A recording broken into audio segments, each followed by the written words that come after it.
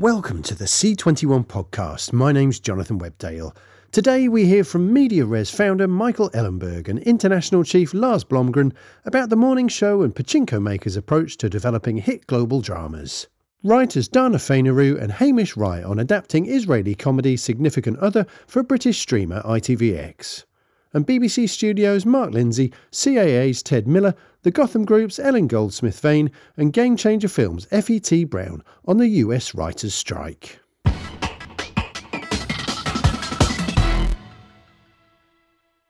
One-time HBO drama chief Michael Ellenberg launched his own production company MediaRes 6 years ago, going on to make acclaimed series including Apple TV Plus dramas The Morning Show and Pachinko, Scenes from a Marriage for his former employer, and new Boots Riley comedy I'm a Virgo for Amazon.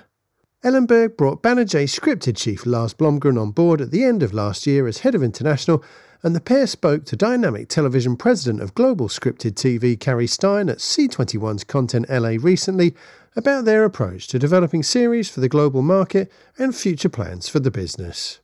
All right, we have two very special guests here, Lars and Michael. Let's start at the beginning. Michael, MediaRes is how old a company? 6 years? 6 years. 6 years. And just for the benefit... It's like discounted by the pandemic, I feel like. So it's 2 years. Exactly. So just a young startup. And now I know the answer, but for those who don't, where does the name MediaRes come from? It's slightly pretentious. And medias res is a literary term, a Latin literary term for stories that start in the middle of the action. So I'm sure many people here have given the note, which is like, can we skip the exposition, just get into it? But it's also a moniker for the kinds of stories we're drawn to. It's a storytelling style that assumes the audience is smart, that wants to be challenged, that enjoys catching up rather than being spoon-fed. So it's a bit more lean in than lean back. Certainly reflects the kind of programming. And it's a writerly term as well. So yeah, anyway, we like it. I like it. I was trying to figure it out, and I figured I better just ask. When you started the company, so you had been an executive for years. What was your mission or desire when you started your own company? There's personal things to it. I'll speak on the business side first, which was kind of simple insight. I came up as a film producer, and was fortunate to go to HBO and oversee drama series there in a very exciting, creative time. And this space, we're in another kind of industry shift moment. But from my vantage, I think from Lars' vantage, compared to like 8 years ago, the space, whatever's happening now, it's still way the hell bigger than it was then. And for HBO, there were no companies. There were companies that could sell to us. Of course, we bought shows, but there was really no one we felt could like deliver a show for us, right? And so the simple impulse was basically to build a company that I wished was on the other end of the phone when I was there, knowing that we were entering an era of volume. It'd be very hard for the new players, brilliant people at them, but they're making so much. Everyone's volume, and so to provide creators the same boutique experience that HBO gives. But also give a kind of best-in-class experience to the buyers as well, because they're also your client, right? And I thought there was a unique opportunity in the market at that time, and so far so good. Is MediaRes just a TV company, or you do TV and film? We do some film, and I think we'll look to do more of it. We want to get our sea legs. We did a small movie with Lena Waithe a couple years ago that we're really proud of, and have a couple of really great films actually on the docket for next year. So yes, it's a part of our lives, and we think we'll be doing a bit more of it. And certainly the DNA of the company is, we want to make cinematic television, right? So it's good to stay close to the real thing and make the movies as well. We certainly work with a lot of top filmmakers both here and abroad. The Morning Show was your first show out of the gate, right? Yes. And it's in its fourth season? Yes, it will be once there's a resolution to the strike. But yes, we're in post. We're finishing season. We're delivering season 3 right now. Congrats! It's a great show. Thank you. So where did the two of you meet? Go ahead. You're on, Lars. Well, it's a nice story in a way. It is. I mean, it's romantic. Yeah. It was a marriage. It's like a conference like this. Yes. It's a sunny day in Cannes. No, I had been working with Hagai Levy for like 5 years, trying to get Scenes from a Marriage off the ground. And then suddenly we had some traction, and we realized we needed an American partner. And we were introduced to you, and it was love at first sight. And then we did the show. It was a strange experience for me because I couldn't get into the US because literally the pandemic. But it was a lovely experience. And then we were mates. So Scenes from a Marriage is originally a Swedish miniseries. You got the rights, correct? Yes, Ingmar Bergman did it in the 70s. I acquired the rights and The Passion of a Guy, which was important. And was your intention always to bring it into the U.S. market? Yes. And so are you saying that the introduction to Michael is what helped you get it into the U.S. market? Because you were based in Sweden. You are based in Sweden. Yes. I mean, I think both Hagai and Rick Rosen was an important part of this as well. We all agreed that in order to work in the U.S., you need a U.S. partner, and Michael was the obvious choice. So. Yeah, in a way, I think the experience of that, both obviously formed a relationship between us, which is most important in terms of building a partnership. But I think as a model, and what seemed like the experience of it, I think, proved the opportunity in the market, which was what we saw, is there are obviously brilliant companies here, there are brilliant companies abroad, fantastic, many of them are here, but we thought it'd be a unique opportunity where you can get a world-class experience out of Europe, obviously in Lars' case, but also have a great advocate in LA. And if that was a show that ended up being an American show in the end, right? So the DNA is Swedish, filmmakers Israeli, but it's set in America. And so it ends up being based here. So sometimes that will happen organically, meaning the shows that you'll partner on will, they'll truly come to America. But I think just as often there'll be opportunities where you'll either need American cast, American talent, American budgets, whatever it is. And so finding the right collaboration where the creatives feel you haven't entered 12 new voices, right? We're in sync, so you get that kind of intimate support, but you get effective advocacy in both your local territory and here in America. So it really was that experience of working together that made you decide to bring Lars into the company. There's proof of concept, yes.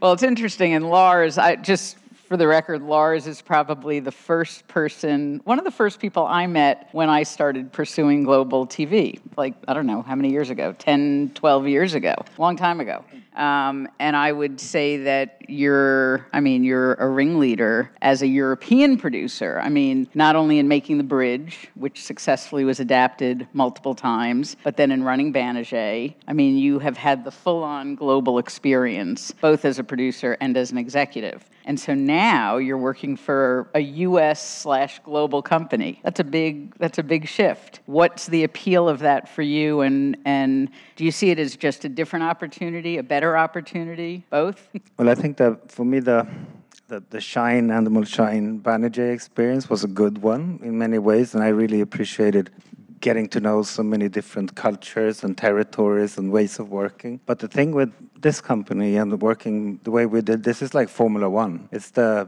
best creative team on the planet, and of course I want to get back to that. So. Right, back to your roots as a producer. Yeah, but that's the other thing. I mean, I've been handling other producers' passions for a long time, and now I just want to get closer to production and initiate project that I'm passionate about. I think it's interesting, like Michael, the way you talked about starting Media Res and looking for a certain kind of company that you didn't think was out there when you were at HBO.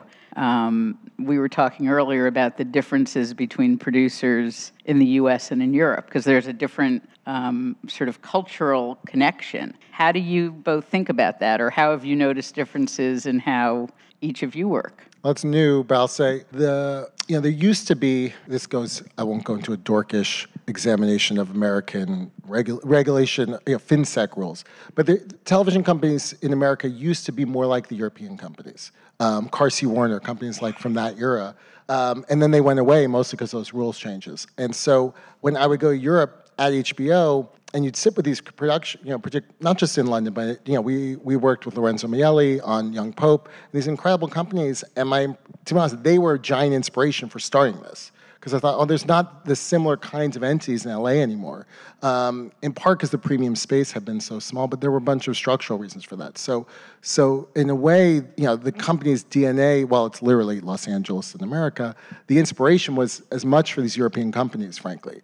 There's certainly, pace and to life here versus there. But there are certain aspects in which our process, I'm sure people in this room can speak better to it, frankly, than us.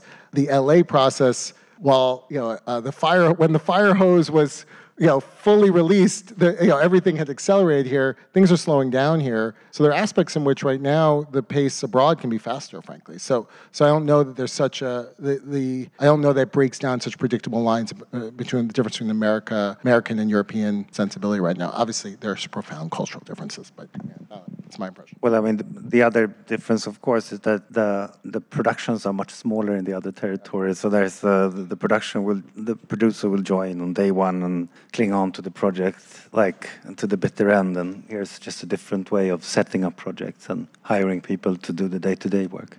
Yeah, and partially this is bridging the gap where projects abroad are getting bigger, right? And so obviously the expertise locally will develop to do bigger things, but by and large, the local territories, just because the primary thing will be lower budgeted, we certainly see an opportunity. The shows that we're drawn to for Media Res are, not to do local for local, right? But to do, let's say, international shows. They have to work in a local territory, otherwise no one's trying to get back to Euro pudding.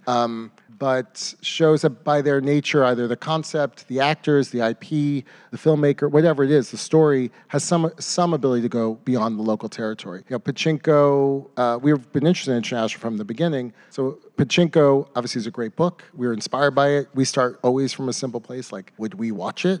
But then part of the way to get that sold here in America was this show can over-index not just in Korea, Japan, with Asian Americans in the U.S. and then just premium audiences in the U.S. and the rest of the world is gravy. That was essential to the pitch and sell. And we believe there are a lot more projects like that out there than audiences have seen yet. So it doesn't mean everything will be Pachinko, but finding an angle from the beginning where you can see a reach beyond the local territory. Had that said, success in Korea, if you didn't succeed there, then you failed, right? So it's essential to work locally. You just want to give yourself the chance that if it's good, that it can travel beyond it. Was Pachinko hard to sell initially? I think I didn't appreciate that it was hard to sell. I mean, we had a multi-network rabid bidding war for it. So that said, no one was I guess no, it wasn't hard. But no one was trying to buy the book either. So we saw an opportunity in it that I think others didn't. And then when, the way we like to work, we'll do a larger presentation when we go to market. And then that was cool. I mean, what's still, I think, great, even it's a stressful time.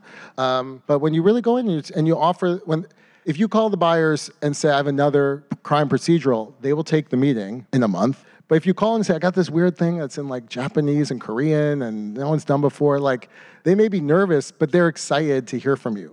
So a lot of what we try to do is appreciate how bored the buyers are and stimulate them. and they're great. So it was, and Sue Hugh, the creator, she's incredible and gave a pretty amazing presentation. And when you saw the vision she had, it was a vision. It was, you could see we like to come out and you could really see what the show was, and people were excited by it. Well, that probably wouldn't have happened 5 years ago, right? I mean, that's a new reality of our business, that we're open to these kinds of stories. It wasn't 5 years ago when we sold it, but we were ahead of the curve. This was pre-Parasite, Crazy Rich Asians, before Squid Game, before all that. The sell at the time was, this is a premium K-drama, meaning you could access a K-drama audience around the world and put a kind of premium show on top of it. And that was kind of the business sell of it. And part of the reason Min-Ho Lee was cast, who's incredible and took incredible personal creative risk. He hadn't auditioned since the beginning of his career. He fought desperately for it. So he's awesome in the role of Hansu. Apple, if they're here, they're stingy with viewership numbers. But what you do get, but they'll share kind of general trends. And so the show has little outcroppings of viewers all around the world, basically wherever he over-indexes. So we were very deliberate about that as well. That was so Apple at least was excited by that at the time. Yeah, but a number of networks were. How important is IP in terms of building your slate? Well, it's extremely important, of course, and for us, there's two ways to it. Sometimes I'm looking at lots of local IPs now, and sometimes the IP in itself is good enough to sell it, but it's also at times that we've been in situations, if you have a specific book that is big enough to attract all the best local directors or storytellers. So you can actually, we have a situation now with a book that is totally unknown over here, but it attracted all the Nordic guys with any kind of pedigree over here. So we're kind of attracting the talent with the IP, and we're selling the project based on the talent, which is a match made in heaven, of course. And then how do you decide, obviously all of the streamers now have local offices. How do you decide what door to walk in? You could go to, HBO, Amazon, Netflix in the Nordics, in Germany, Italy, Spain, or you can come here. So how do you guys figure that out? The entry point is extremely important, and especially now because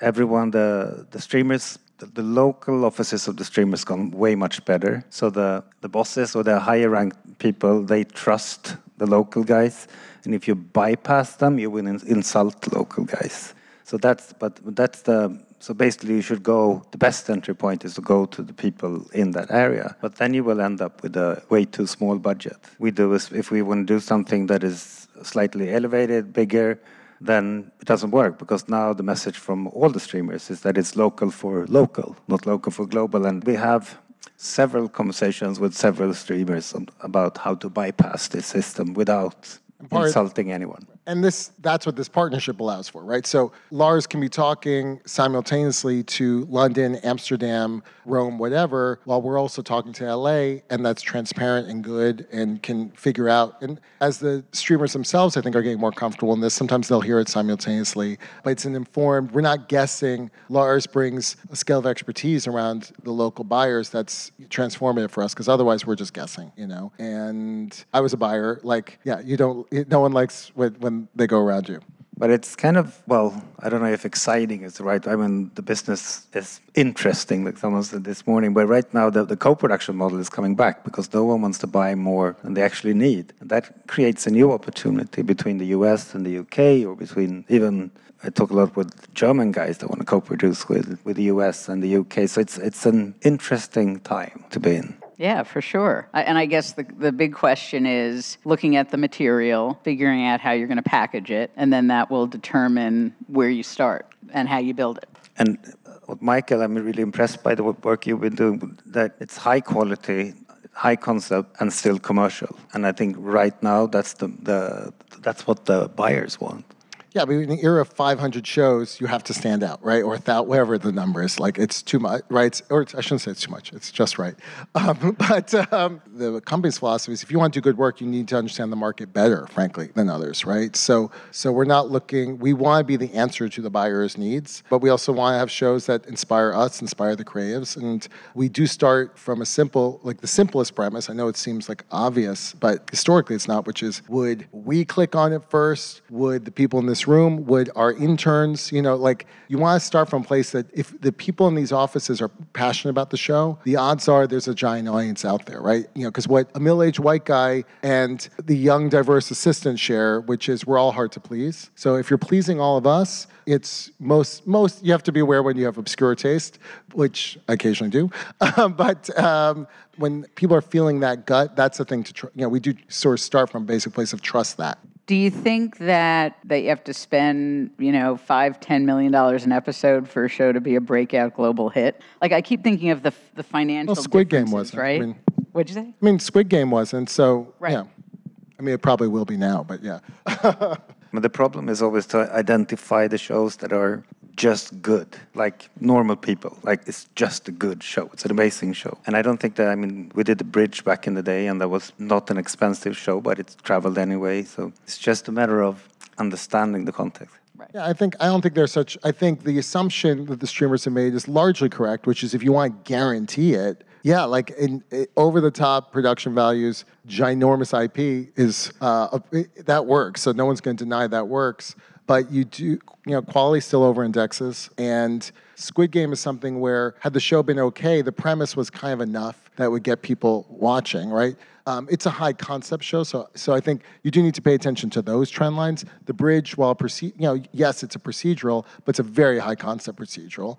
And so you do need to pay attention to things when you're thinking about what can really move in this kind of television that we're discussing. There are markers even at lower budget, but yeah, and then excellence is the unknown. So if you're going for that, we like to feel like everything we aim to do is commercial and art. That way, failure looks like it's only commercial or it's only art. Because if it's neither, it'll happen to us all. But we have a question, and please feel free to submit any other questions. Are there plans to roll out the morning show as a format in other territories? Seems to be infinitely adaptable. It's a good question. I'll just say it's a good question. Okay, guess we're not getting an answer on that one. Lars, how are you finding working in the U.S. market? Well, it's another planet. My conclusion anyway, I mean, there's no way you can bypass the American system. You have to accept it, and you have to love it and embrace it. And of course, it's different with the power of the agents and management and so forth. And it's bigger shows. There's more risks. The buyers want to protect their IP more, their projects more. And you just have to get used to it and find a good partner who can help you navigate. I think that's it. And Michael, are you familiar with the European market? I mean, obviously you travel and you've made big shows and met lots of people, but in terms of navigating the market that Lars comes from, No, that's Lars. That's Lars's expertise. I mean, at maybe the highest levels, both when I was a buyer and now as a seller. But no. So yeah, you get these speed dating at certain conferences you'll go to. So I might have a familiarity with some of the key players, but in terms of what they think about and worry about day to day, no, that's Lars' expertise, and I think that's what our shared DNA, which is both come first as producers, then had an executive life, and now are looking to kind of what Media Res is kind of bringing the kind of studio and network expertise, to bear in support of great creators and actually in support of the networks themselves. So, and I think both of us have a humility of, if you don't know what they're thinking about, the commissioners and the people on the ground, you're lost. And when there's it will, in the beginning, it's all good, but there will be multiple moments in which it can all die.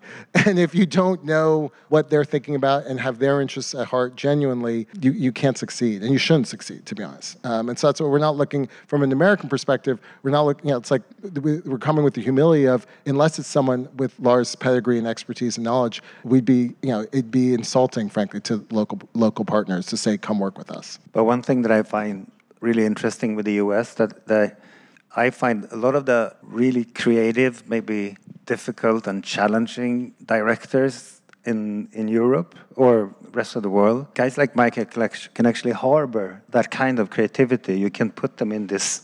It's a system that can handle strong directors and give them a place. And I think that's, I've seen like Ali Abbasi or Johan Renck or Jacob Verbruggen. It's possible. And sometimes it's even easier for them to work over here than working on a small budget at home. I'm curious about your company culture creatively. It's not a question that people typically think about, but you both have very strong producerial backgrounds. And so I guess I'm wondering, I always think of the U.S. market as, a lot of submissions come in, book scouts, agents, whereas in Europe, as a producer, you're spending a lot of time coming up with ideas, meeting with writers. It's just a different sort of creative process. So I'm curious if you see a difference between how you both work or what your company culture is creatively on the U.S. side. It's a good question. I mean, yes to basically everything you described. I mean, so we do like everyone in this room can relate to. Chasing a good original idea is hard. So you do everything. You read as many books as possible, and you watch as much interesting film and TV, and you go to the theater. So I think it's a blend. There's an incoming submission world. We're fortunate now to have enough stature for that, but we're chasing. And you're looking for worlds. We focus a lot on white spaces, right? So if you're trying to find things that are different, that's inherent and essential to our business model, you're always waiting for that, magical script to land on your desk, and you're like, let's go sell this, and I'm sure it will happen one day. So the upshot is we're pretty rigorous. We talk. It's a bit Socratic, and then when we all feel it, you go for it, And some of it's just gut. Some of it's about packaging ability, and then we always do think. And we have a checklist of things we think about in terms of market viability, and if it doesn't fit that, then we do let it go, But I think in terms of Europe, I don't know. Yeah, you bet if you don't come up with some original ideas, it's pretty tough, So I think it's fairly similar. The main difference in Europe is it's not as the agents, they're great agents out of Europe, of course, but it's not as, they don't dominate the system in the same way, You don't, I mean, the number of submissions, of course, is way much higher here, and then you have to handle it somehow. But I think that over here, I mean, it's a lot about personal relations and conversations with creative people and about IP and matchmaking, just like everywhere else. It's a mysterious craft to get to it, and we have a very specific focus. So I think there's a range of really good things out there that just not our expertise. So that does allow us to at least focus on at least what we perceive to be premium. You have a new show coming out on Amazon. Are we allowed We to do. talk about we that? can talk. It comes out. Please do. Okay. What is it? It comes out in a few weeks. It's called I'm a Virgo.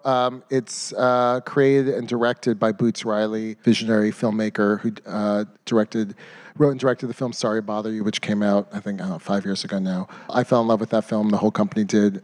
Signed him to a development deal after Sundance that year. And the first idea he brought us was the show, which is about a 13-foot-tall giant who leaves his house, for the first time around his 19th birthday in Oakland, and begins a kind of both a coming-of-age journey, story of liberating Oakland from kind of fascist capitalist oppression, many other things. It's a bit indescribable. It's actually truly original. Boots is a real visionary filmmaker, and I think the show's really special. What's really interesting also, it's handmade, so meaning there is CG in it, but it's mostly practical visual effects, and to even make it, we ended up having talked to a lot of people who worked on the original Star Wars because it's kind of a lost craft actually how to do it this way. And the show wasn't cheap, but it wasn't as expensive as people will think it is. And it turns out actually it's not cheaper particularly to do this with CG. So, but it's a very personal story to him. And that's our first,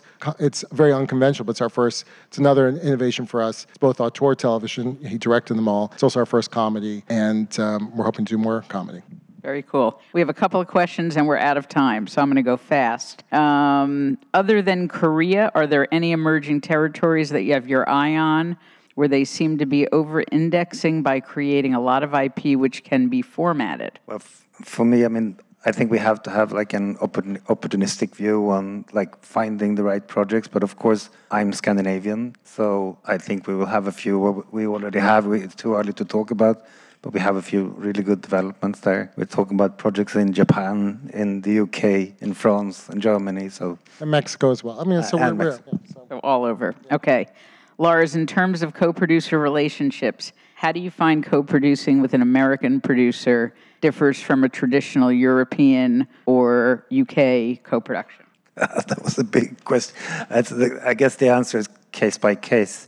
The difference in Europe that you most of the times, like on the bridge, you had like 7 different partners, which creates a situation where the producer's got more power because you can play the different partners against each other. But with the US and the UK, then it's more an established relation, and it works. It's not a big problem at all. No, and it's case by case. Okay, guys, thank you. Thanks, everyone.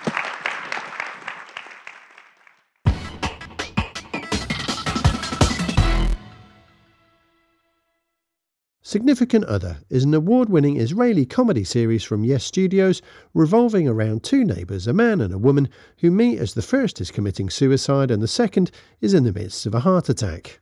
As both are rushed to hospital, an unlikely romance begins to blossom.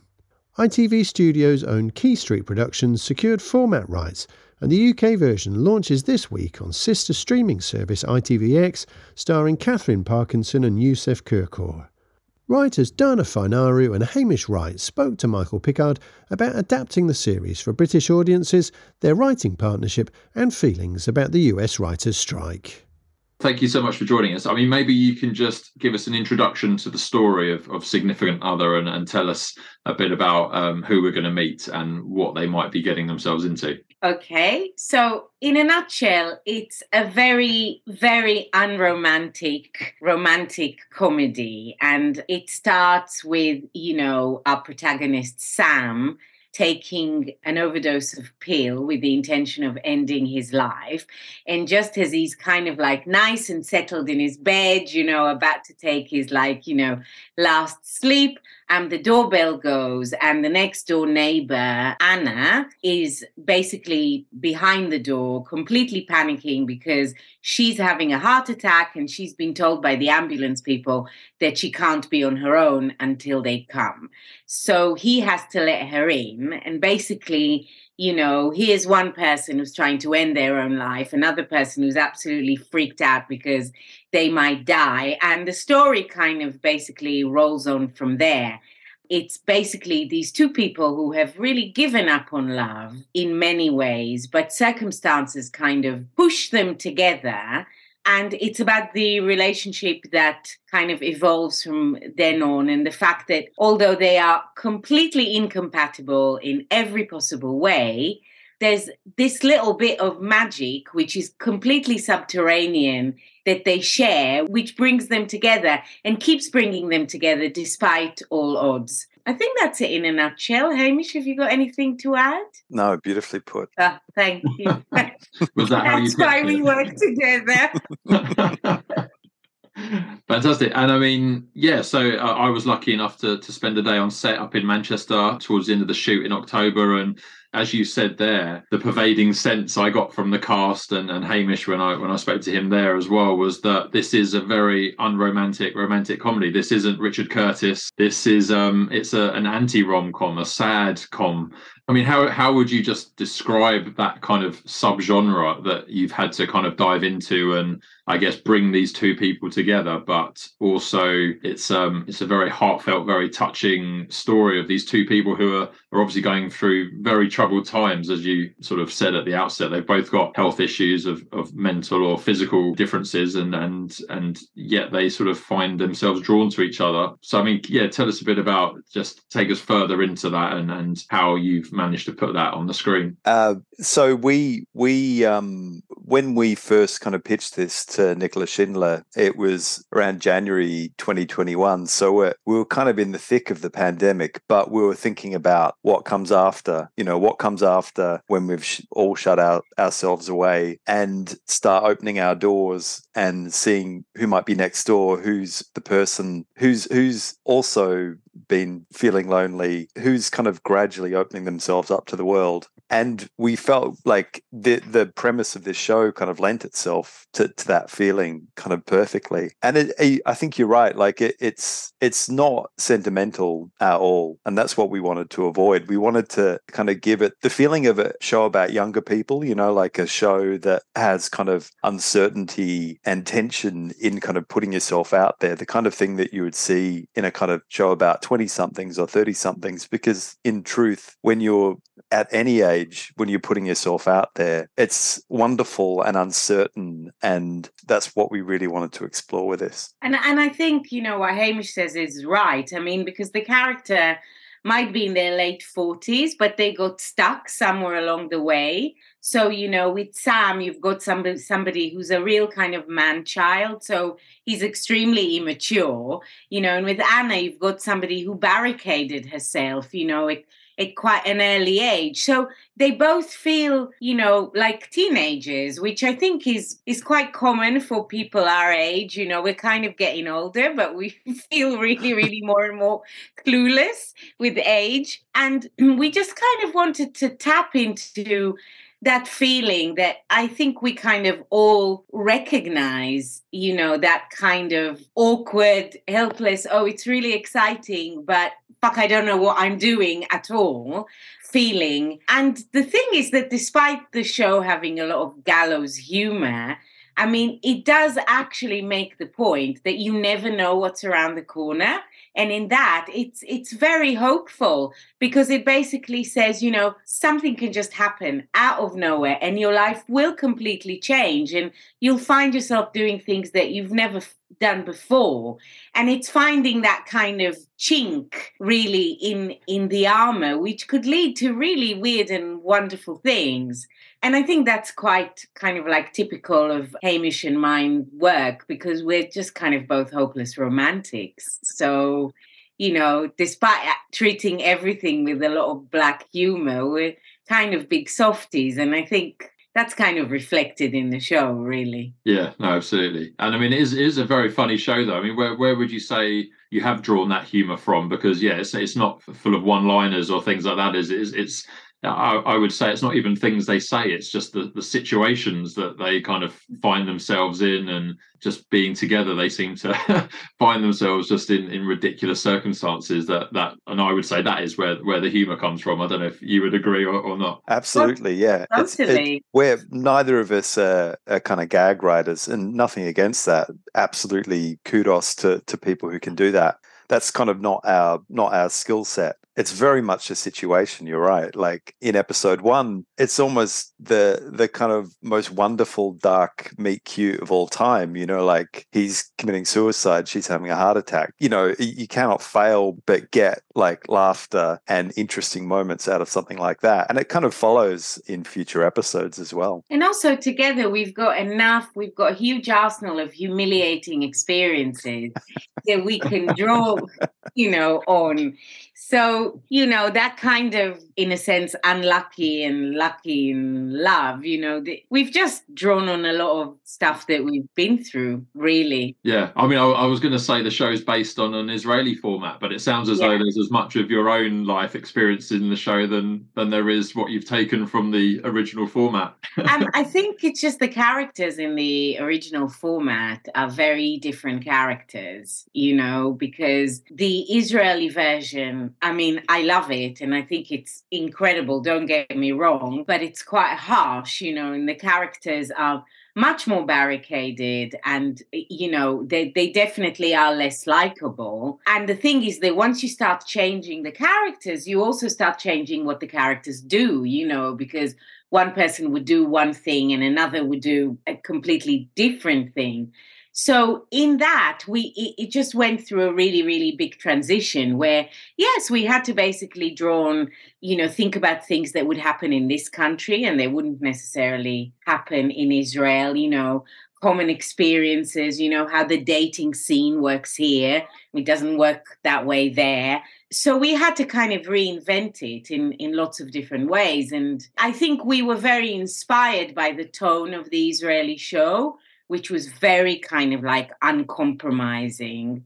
So we really wanted to preserve that, but obviously we had to kind of change quite a lot of it. Yeah. I guess a question I always like to ask people about remakes is the fact that there are remakes at all in this age where we're all watching foreign language drama and subtitles are no longer the barrier I guess they once were. I mean, where do you both see the virtue in remaking an Israeli series in this instance, and what does bringing it to a British mindset perhaps do to the story, or will we want to watch both, or what's the value, do you think, of remakes today? Well, I guess there's a specific answer to that and a more general answer. The specific answer as it pertains to Significant Other is that I know when I watched the show, and Dana had watched it many months before me because she'd watched it in the original Hebrew, I had to wait till there was a subtitle version. Obviously, I loved it as well. And I felt that I couldn't see a show like that on British TV, but I felt like there would be an appetite for it. So that's kind of what kind of motivated, I think, us to kind of push it forwards. I mean, in a kind of a commissioning sense, I think it helped that there was a proof of concept there for the commissioner, Nana, that she could kind of say, okay, so I can see how this would work. And that kind of, I think, strengthened our hand. Dana, do you have anything to add to that? I would just say that some things are rife for a remake because there's a lot in them that would need to change for them to strike a chord in a particular place. So, like when I watched the Israeli original, I kind of thought, oh my God, this would really not work here because people would just not get where these two people are coming from. But for example, if you're looking at something like Fauda, there would be no point in adapting that because it is about that particular, situation politically, socially. So you'd have to stick with all that. Whereas with Significant Other, it's a very kind of universal situation, but the way that you explore it is everything. Do you see what I mean? It's like the situation, the parting shot is the same, but then how you explore it makes a completely different show, really. So I would say that that's what I would be looking at in terms of what's good to adapt and what isn't. And so, I mean, in terms of your own sort of writing partnership, I gather you met a few years ago now on Casualty, is that right? And We did. And you sort of obviously hit it off and thought, you'd build a partnership together. I mean, what's that process been like for you both? And how do you write together, whether it's in the room or on Zoom now? What's that process for you like? It's been terrible. I hate him. He winds me up.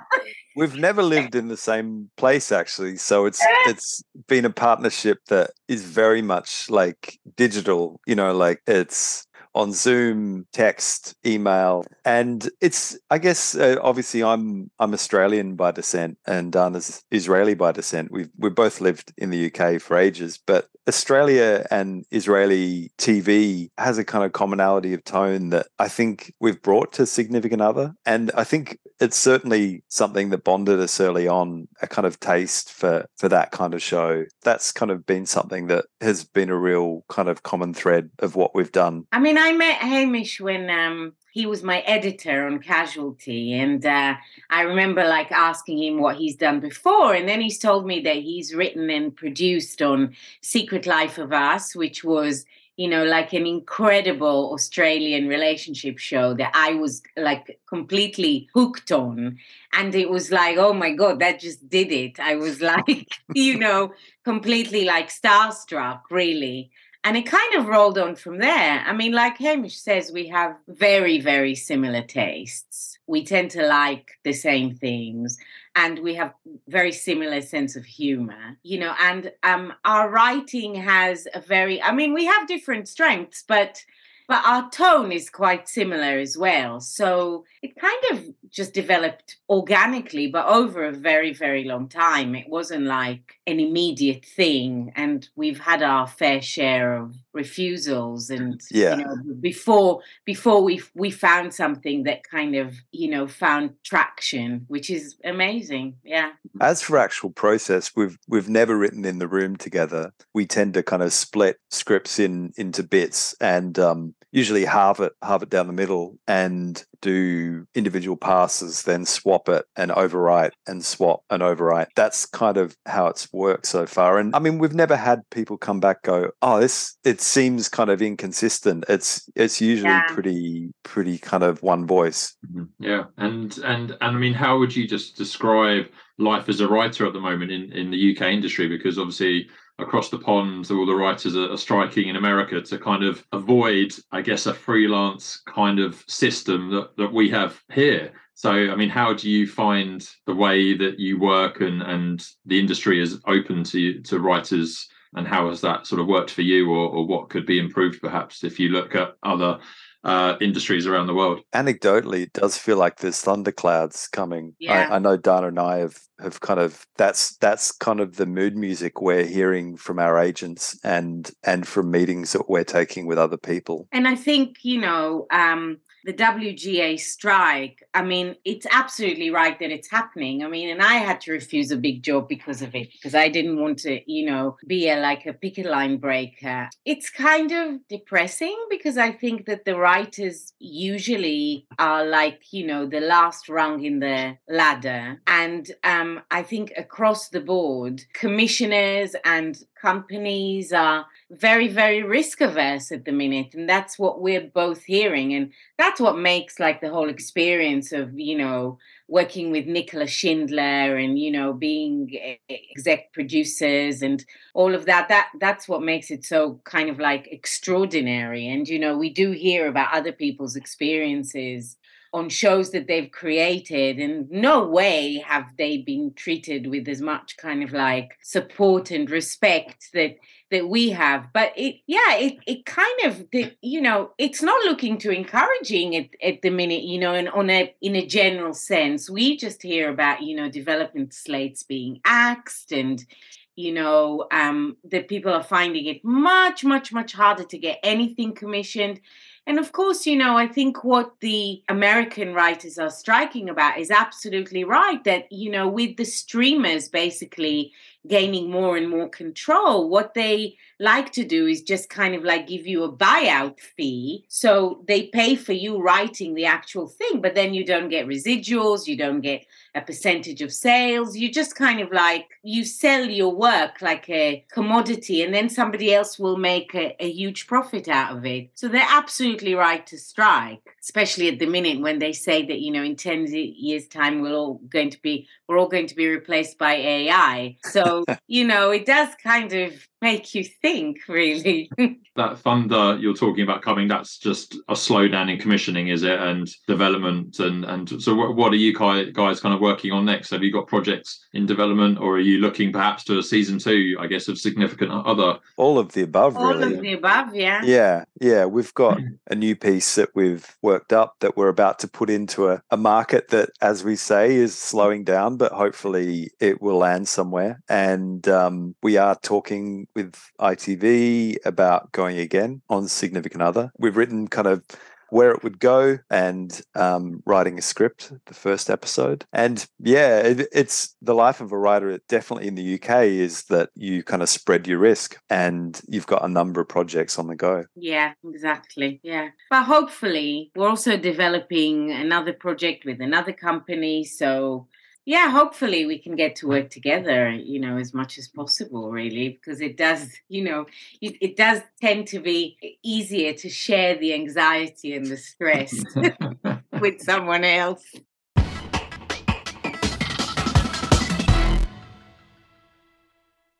The US writers' strike has been underway for a month now, a standoff between the union representing those on whose pens scripted TV shows and movies depend, and the trade association that protects the interests of the production studios and streamers. The topic was much discussed at C21's recent Content LA conference and development market, and the focal point of a panel discussion featuring BBC Studios scripted president Mark Linsey, CAA TV agent Ted Miller, the Gotham Group chief executive Ellen Goldsmith-Vein, and Gamechanger Films chief executive Effie T. Brown.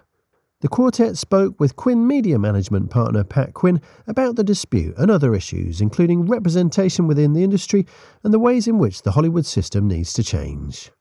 My name's Pat Quinn, and I want to welcome you to the C21 State of the Scripted Nation panel. And I'd like to introduce my really cool set of panelists. This is Mark Linsey from the BBC, Ellen Goldsmith-Vein, who's the head of the Gotham Group, Effie Brown, who has been on really a lot of great TV series and movies, and it's really like a lot. It's a long bio. And Ted Miller, who has been at CA as long as I've known him, right? Like 30 years? Really a long time. But he is a huge advocate for the writers, as I am too, having been a literary agent. We all are. Anyway, I sort of wanted to get this all going with telling you what we want to focus on. And we want to focus on what's our direction for a panel. And, everybody knows what's going on outside, and I'm sure you heard more than you want to know at drinks and coffee. But where are we going with this whole thing? I mean, is anybody telling us? 'Cause I don't know. And you can send questions on this. But let's say the strike has passed, and it's 6 months from now. Ted, what's going on? We're back in business. I think are we doing I'm always an optimist. So I think despite the sort of economic, global economic, things happening now and a lot of companies going through renovation and fiscal issues, I do think everyone will come out of it and there will be great content to continue to prosper, scripted content. That's what we're focused on here. And I'm excited about that. I got into this business as an agent to represent writers, to hear those voices, to tell those stories, and I think there'll be more of it.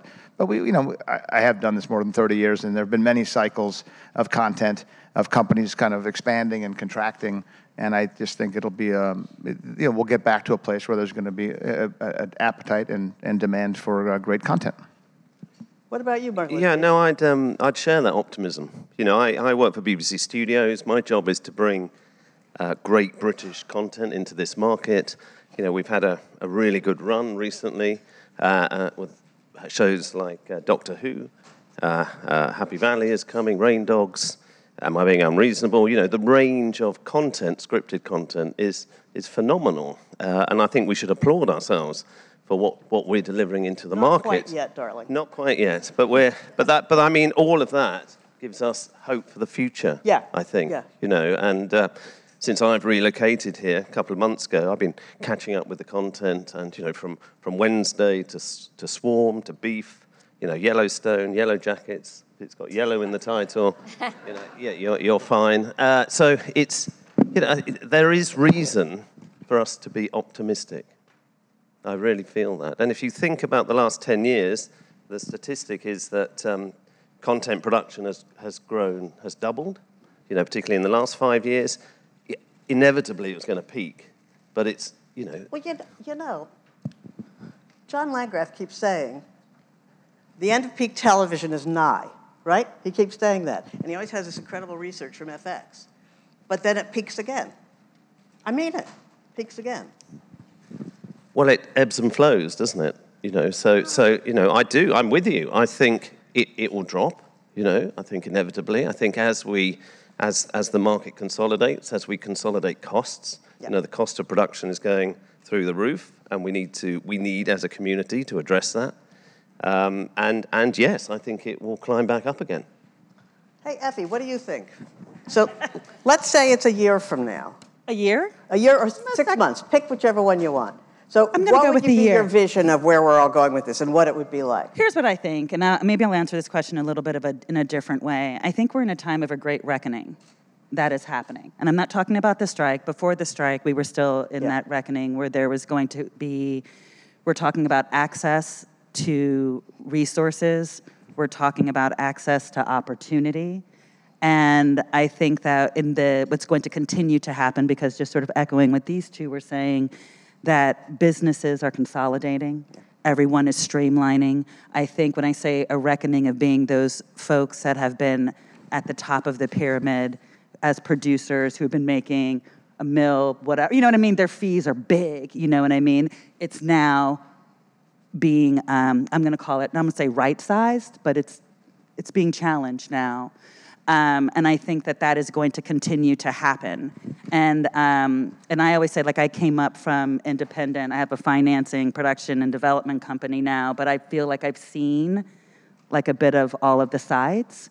Do you know what I'm saying? Not that I'm by any chance. I'm done, but I've been there, I've been on the team of I need a job. And then something of being where are we going to put money, money towards. Anyway, so I just feel that there's the reckoning, and what could be the result of that reckoning will be there will be more access, but it'll be for a different, I think, folks that know how to be a little bit,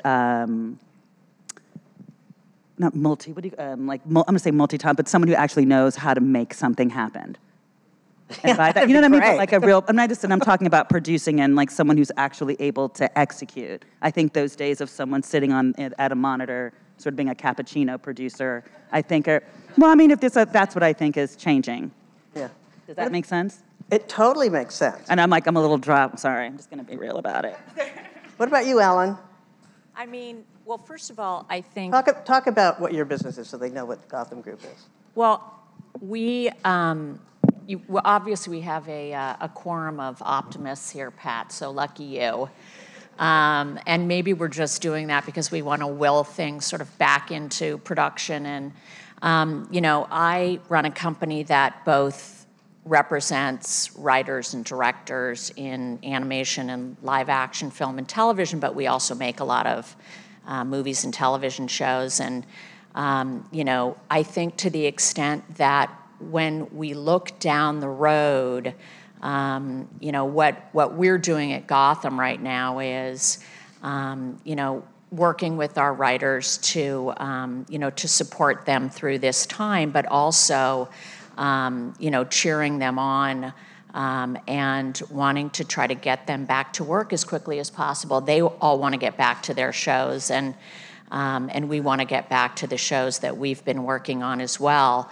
We have, I think, nothing but opportunity in the scripted space. And, I think John Landgraf is right. But I also feel like, we have so many places that we can be selling scripted programming now. It's exciting, it's thrilling, and and for us as a company, both as producers and representatives, it feels like it's all upside. Mark, do you have anything? Yeah, I know. I mean, I agree with that. I think there's going to be opportunity out there, and it is exciting. And I think we want a swift conclusion to the writers' strike. And I think everyone in this room values storytelling, and that starts with the written word. So that's really important to our industry. So the sooner it ends, the better. But it has been, the last 5 years have been incredibly exciting. We find it really gratifying when you're working with a writer who's delivering their first television series.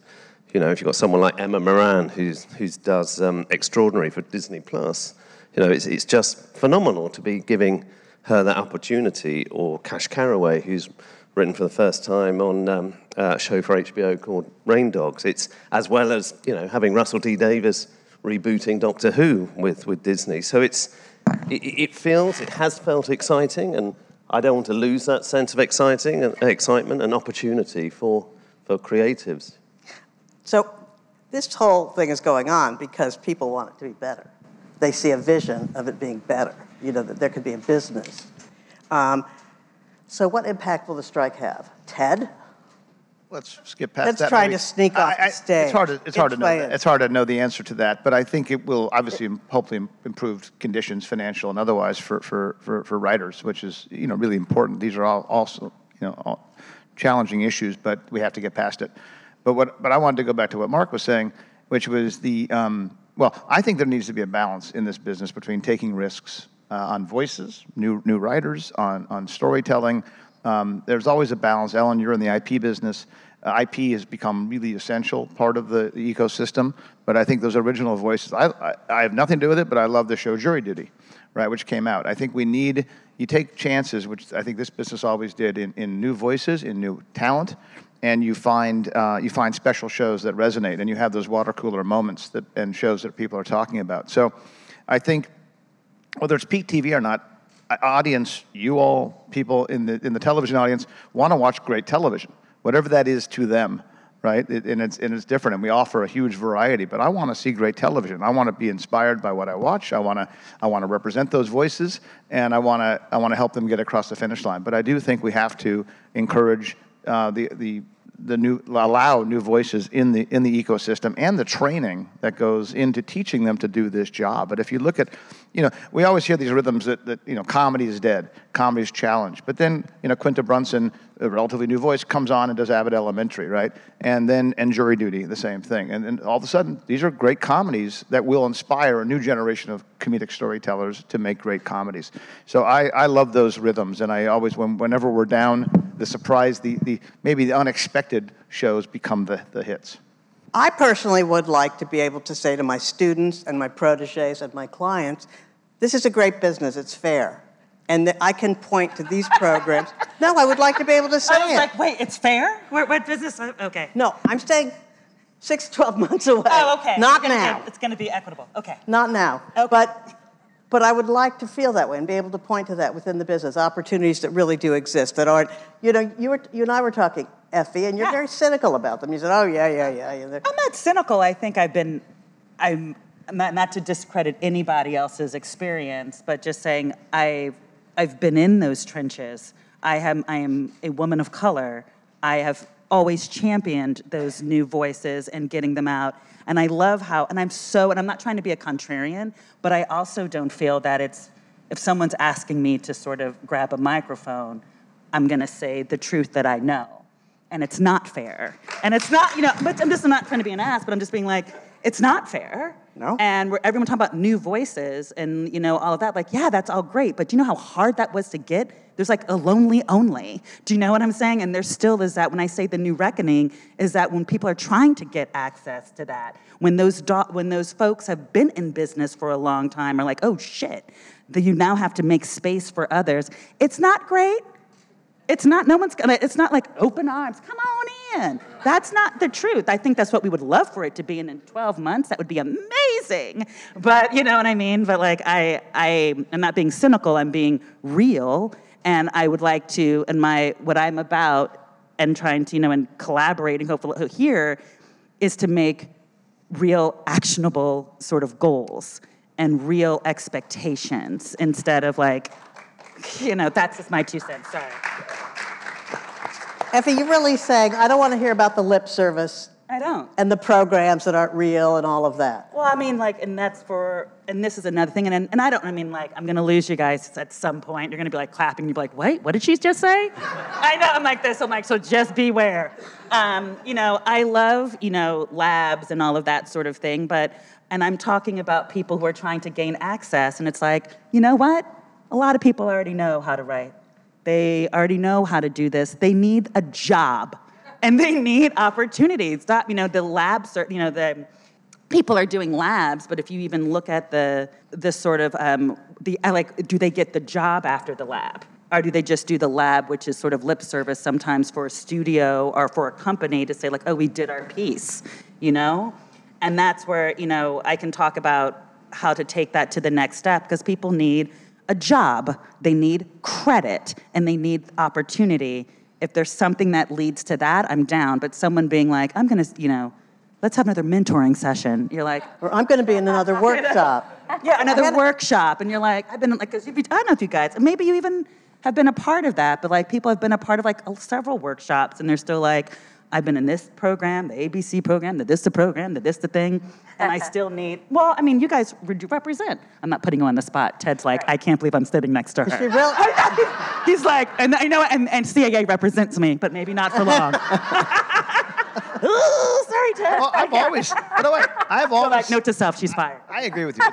It's hard to get in the door. There isn't a straightforward path. This isn't law school to the internship at the law firm and the job. This is about writing and having the talent. This is about getting exposure to that talent and getting in the door. And it's hard. We all have limited time to read and capacity and capacity to read and observe and understand about these things. But someone along the way, whether it's a lab or not, they need to find advocacy that gets them to a lawyer, gets them to a manager, gets them to an agent who is willing to take the chance and be their advocate, right? I truly have always signed, even at this stage, I can't do it all the time, but I sign new voices. I sign people that have never done anything other than written a great piece of material that I respond to, and I have to respond to the material in order to advocate. I can't fake it. So I and CA, we do that. We're not a place that we only sign the people that are showrunners. We don't want. It seems that way. Everybody thinks, they're all movie stars, but it's not true because I know some of the clients there that they take a shot. I can speak to television. We've always wanted to sign and do sign new voices, but you have to. It's a balance. You have to have established people coming up the ranks. But I agree that they need to get in the door. The training programs that you're speaking of, they used to be like a mandate at the end of the course was that you're on a show. You're a staff writer on a show, and I signed many clients. My first clients were all came through those programs and all were staff writers on those shows, and that is a good system. And I know many of the companies have those programs, but they don't always have the results that, as you're speaking about, they don't always have the results of getting the people to work.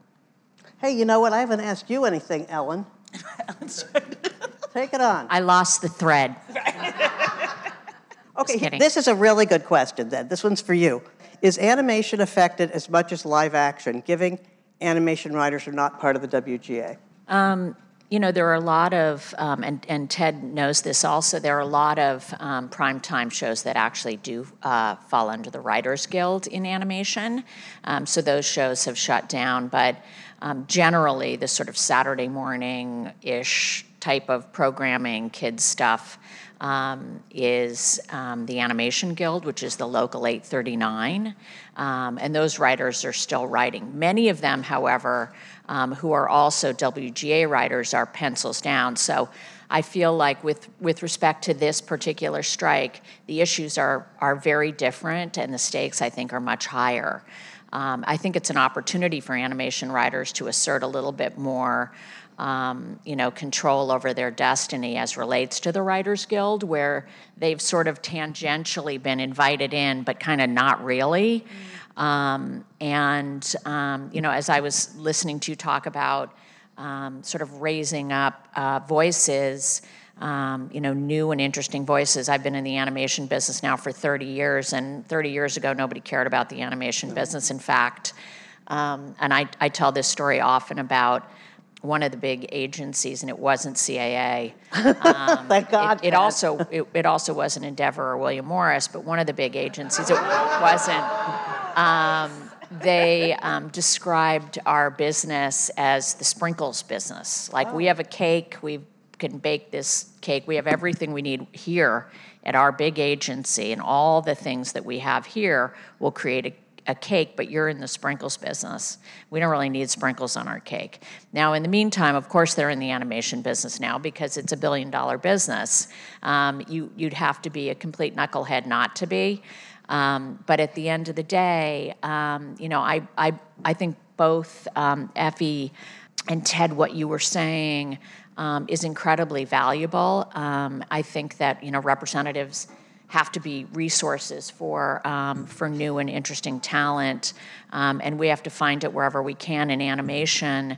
I think it's a blend of film schools and filmmakers, and there are sort of direct paths into being able to work in animation. So I feel like we have some issues, some bumps with respect to the current negotiations going on with the Writers Guild, but we also see that largely around higher level writers, showrunners, feature writers who are also Writers Guild members. We've had a few writers who specifically went pencils down on features, even though they were 839 projects. So it's definitely an interesting time. So I'm going to put two questions together. So during the last strike, I was pointedly asked, well, thank God we don't have to deal with agents anymore because, we have a website now and they're going to get us meetings during staffing season. And frankly, that's better for me, this guy said to me, than an agent. And I've had more meetings this season than any other season. And I'm going to piggyback that onto how do platforms like YouTube and TikTok affect how creative voices getting exposure for their unique voices and then being found? Ted? No, I look at that stuff. I look at Instagram constantly. Well, I think any place you can find content creators is a great resource, right? Comic books, graphic novels, YouTube, TikTok, Instagram, funny people, personalities that evolve from these social media platforms. I think as agents, we are signing those kinds of clients because they're resonating. They're getting followers, they're getting attention, they're getting audience, and some will stay in that lane. Some will expand their the range of work. But we're always open-minded and looking at those things because they're resonating. They're becoming part of popular culture.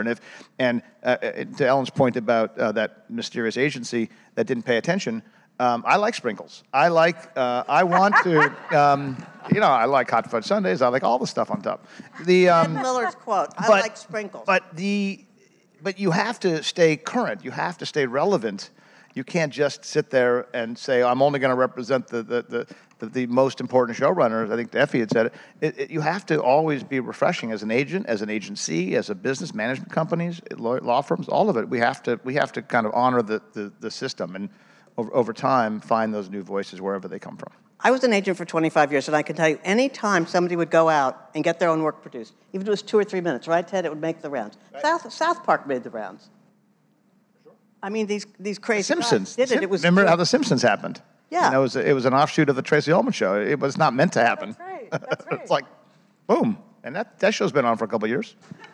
Yeah, so continuing to overwork this representation that is so far away, and why don't they represent me and see me? Going out and getting it done yourself is a very, very good idea. Always is. What about you, Mark?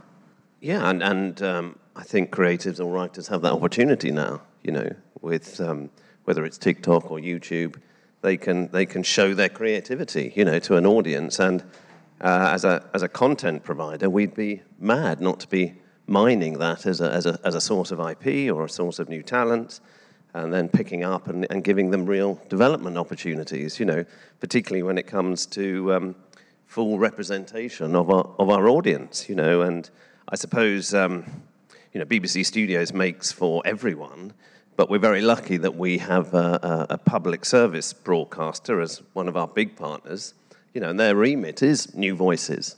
Right. So we're able to work with them to develop and give new voices the exposure, and it's very gratifying to be able to do that, but it's important commercially as well. If we're going to make content that appeals to a broad audience, we need to be making sure that we represent them in the best way, and that's having authentic and original storytellers who can tell the stories that are important to that audience. In the UK, what's considered a new voice?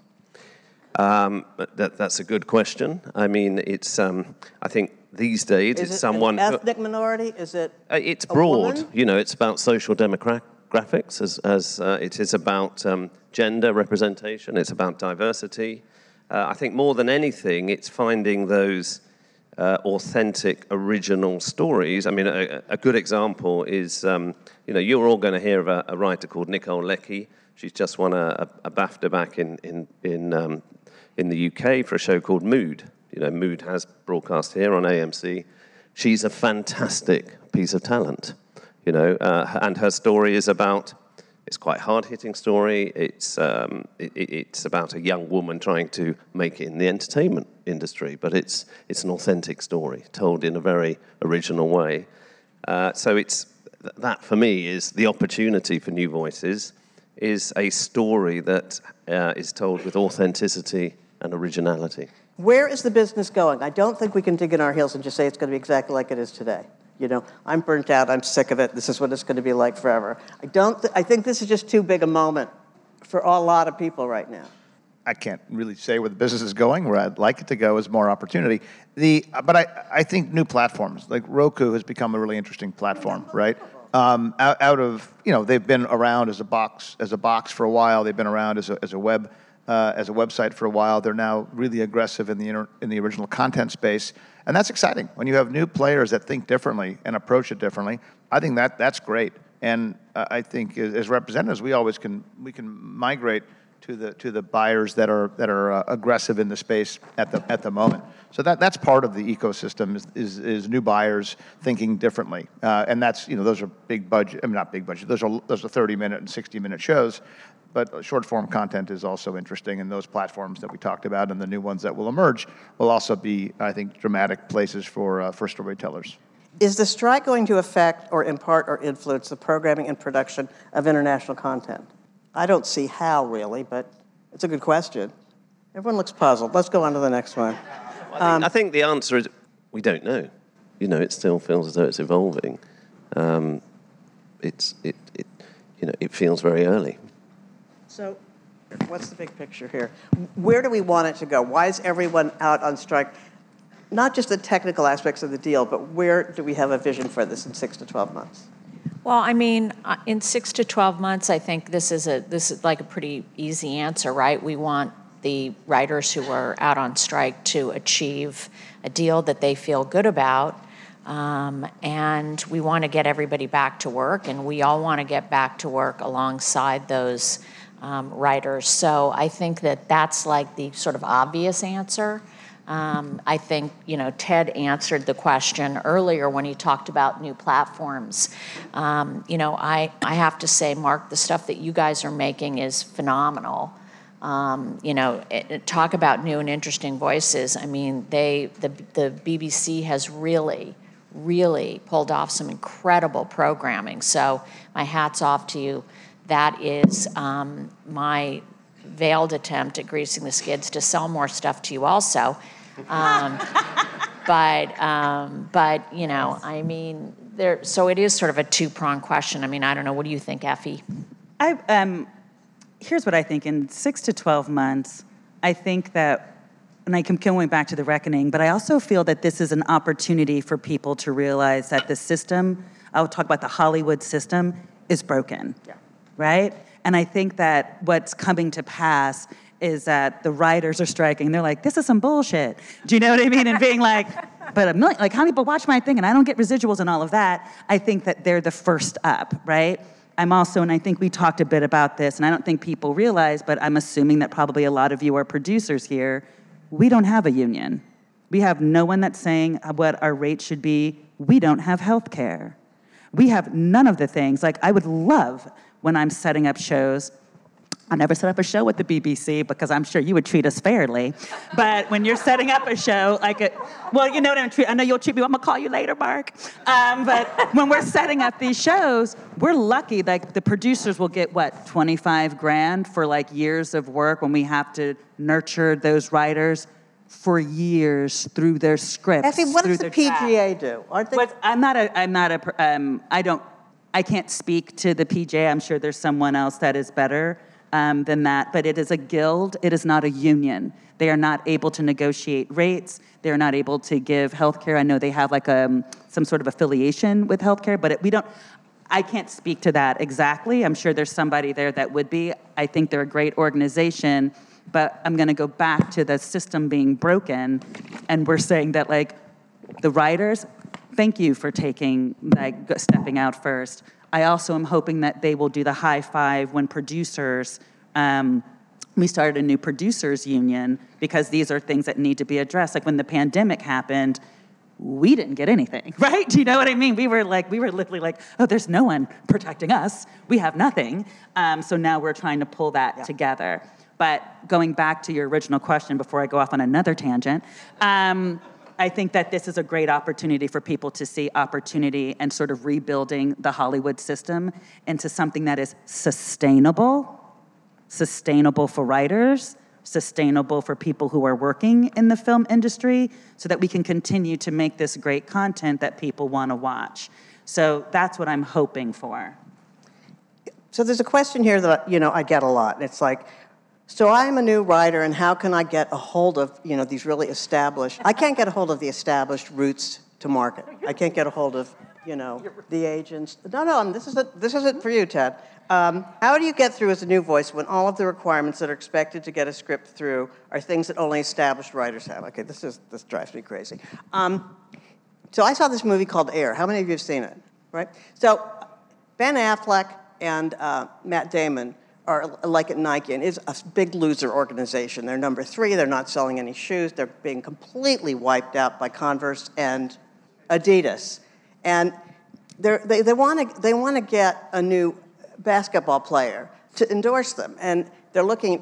It's not so easy how they did it. They look at many names, and finally one of them says, "There's this guy, Michael Jordan," and you got to look on the tape to see him because He's not at the front. He's just a really good player, but you're not going to see him. And they decide to go after him. And I only tell this story because, honestly, everything is against them. I really think you should see the movie. I mean, these guys don't know what they're doing. They don't do a good presentation. But they kind of decide they're going to go after Michael Jordan. So they say, no, you're not going to get a hold of him. The mother says, don't come here. I don't want to talk to you. They really don't have the money. They have $250,000 to pay 3 players. But they are willing to make changes within their organization to give $250,000. I mean, they have to keep upping what they're giving. And Michael Jordan's mother, who's played by Viola Davis, she should be negotiating for the writers right now because she's an animal. She just is very cool and smooth and says, this is what it's going to take. $250,000, a red Mercedes, and a piece. They're like, no, we've never done that. I've never heard of that. No, we can't do that. Yeah, we have to go to the board of directors. That's not going to happen. Like everyone says, it's not going to happen. And I would say this is not dissimilar. You just have to. Now, what's interesting about how they do it is they do a number of different strategies. They internally have to change as an organization. Nike has to change as an organization. They have to make some changes. They can't keep doing the same old bullshit they're doing. And $250,000 isn't going to cut it. And then you have to throw in the red Mercedes. Then you have to negotiate this deal for a back end. No other athlete at that point was getting it. And Michael Jordan, what's the position in basketball, Ted, where you're not like the front guy? I think he was like a guard. It's really interesting because both sides really, it's not like a big fairy story. I mean, both sides really had to gut it out, make changes, revisit what they were doing, and doing it in a very compressed amount of time. And I think it's pretty inspirational. But I would say to the writers, and I would say to both sides, you're going to have to make some serious systemic changes for this thing to move the dial at all. It's not going to be like just making lists of these things that nobody can kind of move beyond. Any thoughts? Well, Red Mercedes does help close. No, I liked Air. And I do think you have to change the mechanism, right? And to what Effie said, it's everybody, but it's the studio executive, it's the network executive, it's the agent, it's the producer, it's the director, it's the showrunner. Everybody allowing those new voices to come in. The new voices have to be passionate. The new voices have to be talented in whatever that means to them. They have to They have to create something that resonates, right? Someone has to respond to it in some way. They have to laugh. They have to cry. They have to be moved in some way by it. That whoever's looking at that material resonates with and says, "Hey, I want to pay it forward. I want to push this to the next person in the room to make it." And that's what I love doing when you find a voice at whatever level, and you're just like, I want to share this. I want to hear the story at lunch. What do you read? Every meeting. What are you reading? What are you inspired by? And that could be an article. That could be a play. That could be a screenplay. That can be an article. A story from a book. Anything.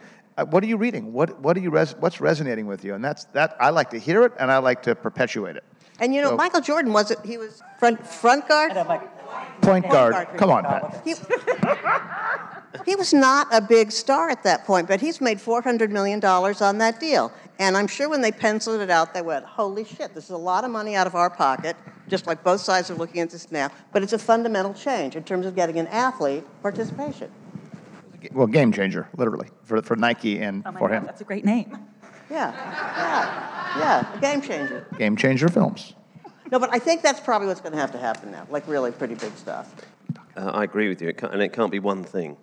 It's like they had to shift a whole bunch of things down the line. But it has to be something that's meaningful and real. It has to be something... Maybe slightly painful.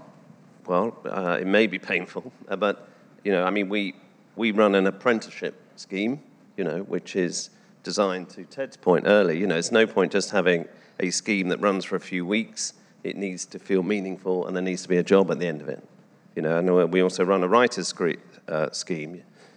We're fortunate enough to have 4 soaps, that are all year round, and we use that to give diverse writers the opportunity, to learn their craft, but also, more importantly, to earn a living. So it's not enough to be a scheme running for a few weeks. There has to be a job. And there has to be a job at the end of it. It's organic to the whole thing. That's organic, and they can learn the trade, learn the craft, and more importantly, earn an income. There's a lot of snarly questions here about what the hell is a new voice? Ha! Effie, talk to me. One we haven't heard before. No. Okay. This is my personal thing. No, I know, right? I'm trying to be quiet. I think that when people always think of new voices, they're thinking of young. Right? And I think that that's a wrong way to go. I think that there's all different types. I really feel, especially now in this time that we're in, where there's now a moment of inclusion and people of an acceptance, people who have been in have a little life experience. You know what I mean? I think that they can also be new voices. And and of course there's women, people of color, LGBTQ+, and let's not forget our folks with disability, because I think they get slapped on all the time. Like hearing stories from those particular point of views that are authentic. And when I say authentic, being that they get to actually be the person telling their story, because I'm sure as a lot of us know, where it's really great to be like, oh my God, that is a great story. That is so, but you never done it before. Never done it before. So we're gonna put you at so-and-so, and they're gonna be the showrunner. We're gonna take your idea. You know what I mean? There's a whole thing where that's not necessarily a new voice. That's kind of an exploited voice. That's sort of with a label on it. Do you know? So new voices to me is someone that's able to be from beginning to the bitter end, and not always young. Ellen, what do you have to say? Well, I feel like, anybody who has an original idea that's interesting, that goes the distance, is a new voice. So, and Ted said this earlier, it could come from a book, it could come from a graphic novel, it could come from a TikTok video, it could come from, I was telling Pat the other day that my daughter posted a picture of her cat on TikTok because every time it heard the Netflix ta-dum, it would make this noise and go crazy, and now it's the Netflix cat. They hired the cat does You made a deal carpet. For the cat. I made a deal for the cat. Does that make my daughter an original voice? In her mind, it does, because she's like, do I have to commission you on this? But, you know, I mean, it's anybody who has, you know, a story that they want to tell, I think. And, you know, authors. Weird, funny, right? Yeah. Yeah. We work with a writer who used to run the Source magazine, Selwyn Hines, who is a novelist and is an extraordinary writer and a journalist. He writes for the New York Times, and he writes music, and he's a DJ, but you know, he went through all. In fact, we represent him with CAA. He went through all of the not the Sprinkles Agency. He went through all of the, you know, all of the steps that he had to go to, but, you know, now he's running a show that we're actually producing that, you know, you know, I think there's no doubt that it's a difficult business. I think that, and this is sort of, I think, gone from like the state of the scripted business to how do you get into the scripted business. Yeah. And I think it requires work. It's not just, you know, I think we all want to rally around our ideas. That the hope is that everyone else is going to do that too. And so even if something does go the distance and it ends up on the air, that doesn't mean that it will find an audience. So I think that that's something else that we need to look at is how are these distribution platforms driving traffic to these new shows that were created by these new and authentic and interesting and unique voices. Anyway, it's sort of unraveling into, you know, a whole other panel if everybody wants to hang around. So I want to thank everybody on my panel. Keeps resetting. I have a red dot. But it keeps resetting. It's interesting. Vibrating. So I want to thank Ted Miller and Effie Brown and Ellen Goldsmith-Vein and our friend Mark Linsey for being on the panel. I really appreciate it. Thank you. Thanks, Pat. Thank you. That's all for this episode, but you can hear more interviews by tuning into our C21 FM internet radio station from Monday. The podcast will be back next Friday. In the meantime, stay up to date with all the latest news and views from the international TV business by following C21 online, on mobile and social media. My name's Jonathan Webdale. Thanks for listening.